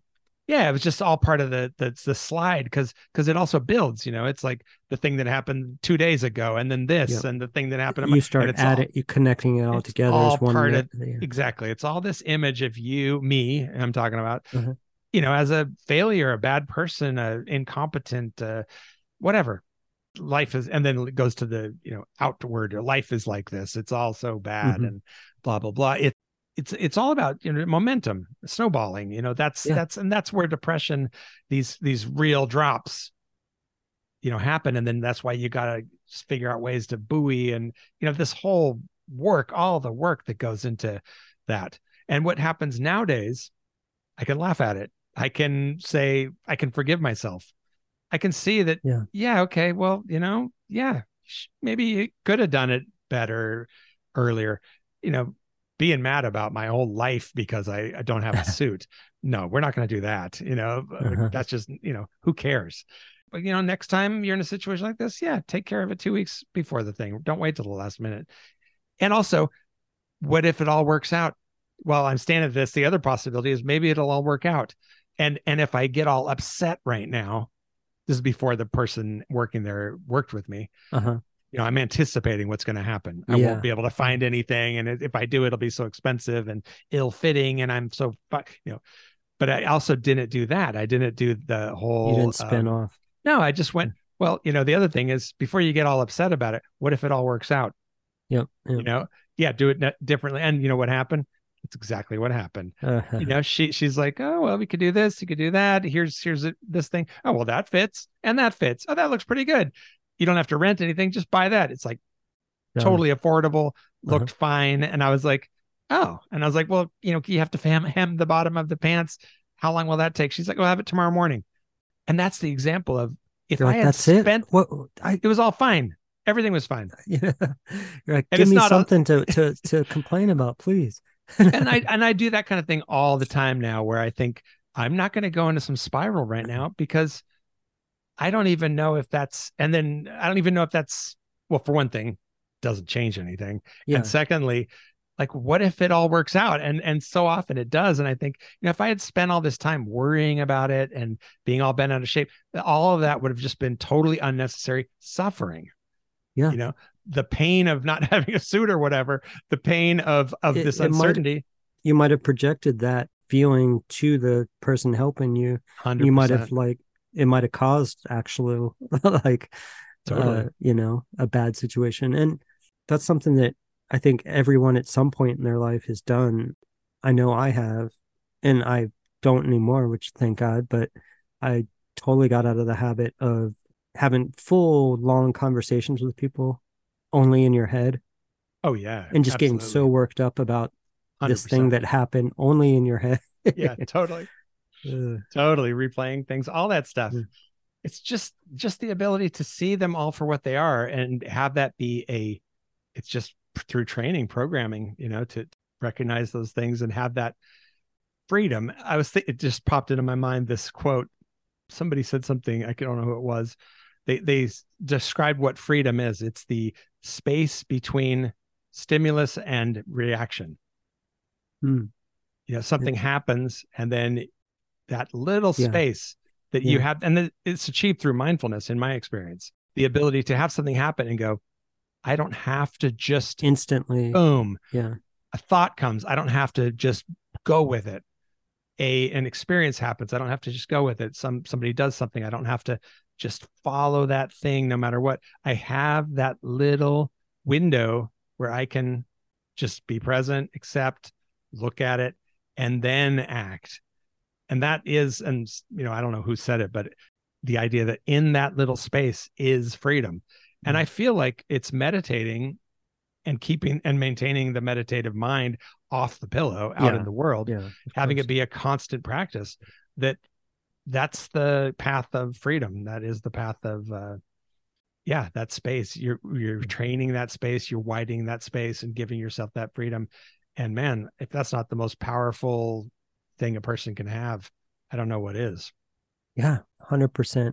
I would mirror what your ex-wife said, meditation, if not is one of the biggest things that has influenced and colored my life in the best possible way. I don't know how many times at jobs or wherever folks are always like, "Oh, you're so even keeled." It's like, no, actually, I'm not. But I've learned how to work with my mind and not just whatever, not react. Yeah. Yeah. No, I think it's great when, like, I recognize myself as like, I'm the worst when it comes Yeah. to that stuff. I'm not Yeah. even like slightly inclined to be this way. Yeah. I think it was Pema Chodron in one of her books I was reading, that I read off and on all the time. She talked about like her own journey, where she was saying she was so filled with rage and she was so filled with jealousy and anger and all that stuff. And she thought, if I can do it with the way I am, then Anybody. it shows that anybody can. Yeah. And Yeah. that is very much my perspective with this. And so if I sound disjointed and all fucking confused and weird and whatever, it's like, yeah, you're seeing like how my mind works. I don't know if I come across that way, but ultimately I think, I see this change that has happened in my life, that happens, like I said, on a day-to-day basis, like with that little thing at the formal wear store. Mm-hmm. Good example. That's the change. That is the change right there. And seeing that every single day in different situations, it makes me go, that's something. If anything I say or share in this podcast, or that we can talk about and come up with, helps another person discover and implement that in their lives, Or find their version of that, yeah, whatever it if may I can look like. just help, if I can be a little voice of encouragement, because you never know where it comes from. It's like Sure. we all get them all over the place, and Oh my God. sometimes they land, sometimes they don't. I've had the most profound things, like, not only, but I've had moments like where you're so primed for that moment that some stupid, terribly written line in a sitcom will totally be like, that's it. And it will unlock something in my brain that, that totally, I guess, crystallizes something that's been spinning around, like a ball bearing rolling around my brain, waiting to find purchase. And that's the thing that causes it to click into place. Right. Yeah. So yeah, I know it could be anywhere. And that's part of the beauty of life. And I'm willing to risk being annoying and Right. confusing and putting out some thing that's not perfect. Yeah. Yeah. I mean, Because it's like that's the intention. The intention is so, I mean, I can say intention is so fucking good. That's where I'm coming from. Because it's not about me. It's like, man, I don't care if I look like a fool doing this. exactly. And I just assume that I am going to look like a fool, so I don't care anymore. There was a quote I always remember, a few of them, but a Chuck Dukowski talking to Henry Rollins, and that when Rollins was first in Black Flag, and one of them that I really like was when he forced Rollins to do acid with him. Rollins was like, "Why?" He's like, "Because it'll make you less of an asshole." And that's what I feel like all my practices have, if anything done, just made me a little less of an asshole. And that's a win. And it's Absolutely. much more than that. I'm being a little facetious and putting it that bluntly, but some days it does feel that way. Like, hey, I could have been much worse today if I didn't have any practice. Lord help everyone around me, and myself. So absolutely.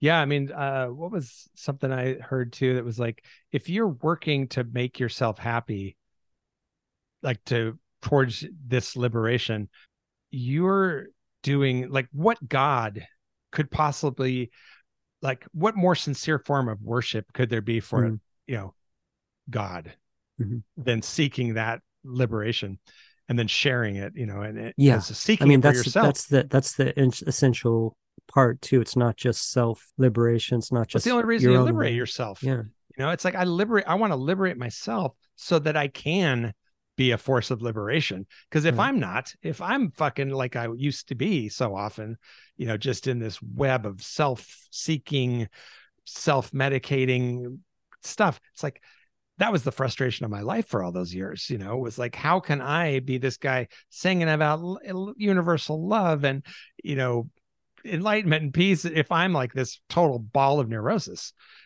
So it's a basic idea, the idea of like heal yourself and then you can heal others. And so this process of healing, liberating, whatever you want to call it, myself being grounded in this eternal, deathless, never born reality, that's the foundation of all the work I want to do in this world. Yeah, share the gift, the beauty of it.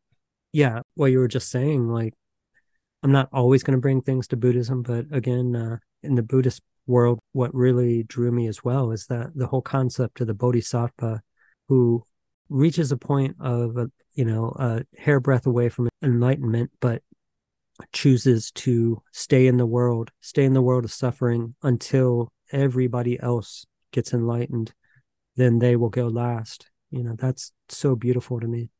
And there's something like, again, I can draw parallels to the punk rock spirit touched me the most, had that same impulse, if not putting it exactly in those terms, of course.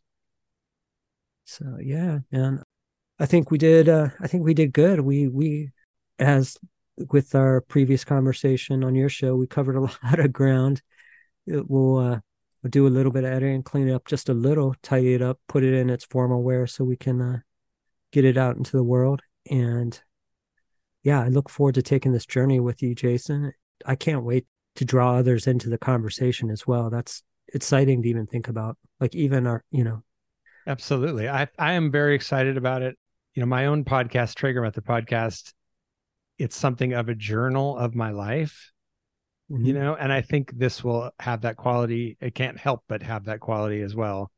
And to do it with you and have there be the collaborative aspect of it, that's one of the things that I want more and more in my life, that I seek a lot, is more collaboration, less of this solo doing. I've always had a tendency, like I've talked about, I think, to want to do music solo, do art solo, do all these comedy solo, all these solo pursuits. And so I'm really excited about doing a podcast that's not a solo podcast. Right. It's not just the collaborative Traeger effort. joint. No, it's great. No, and I appreciate you having the faith and full-heartedness to curiosity. trust me. Sure, curiosity to trust me with like I said, taking the journey with you, because there's so many we've just barely skimmed the surface of the water that goes deep with all this stuff. And that's the thing with this episode is, we covered so much ground. I hope, my worry, my anxiety, my self-criticism right now is thinking, oh, people are going to think this is like two dudes in their dorm room having their late night after the party conversation. And hey, so be it. I don't think it is. This is the stuff that people have talked about for centuries and millennia. So we're pushing into the very most important stuff of existence. Right. How to be a human being, or how to not be a human being, whatever you want to call it. How to successfully be a human being. Is it self-improvement, or is it negation of the self, getting rid of the self? That's a question. What are we doing? But it's like, no, it's the most important thing. It's literally, by far the thing I am most dedicated to in my life is this thing. Me too. All my podcasts, which, I've just gone crazy in recent years since I haven't been doing as much music. 3 other podcasts, all of them, there's one element of all of them where it's just me hoping to be able to get into these subjects with other folks, especially folks whose music's touched me or whose ideas have touched me, etc. Like, I want nothing more than to discuss and converse about these things and grow further and get deeper into the mystery. And, hopefully this podcast will help anyone else do the same. All we can hope. Yeah. Action now. What'd you say? I said action now. Action now. We did it, we did it. We didn't just think about it. Yes. Took action. Yeah. Yeah, exactly. The old flip side phrase, I always remember, be more than a witness, Be more, talk minus action equals 0, DOA. Yes. Right. Yeah. I could keep going. We could keep chucking them back and forth. I know. Yeah, I think the messy first episode is good, and I look forward to all the messy future episodes.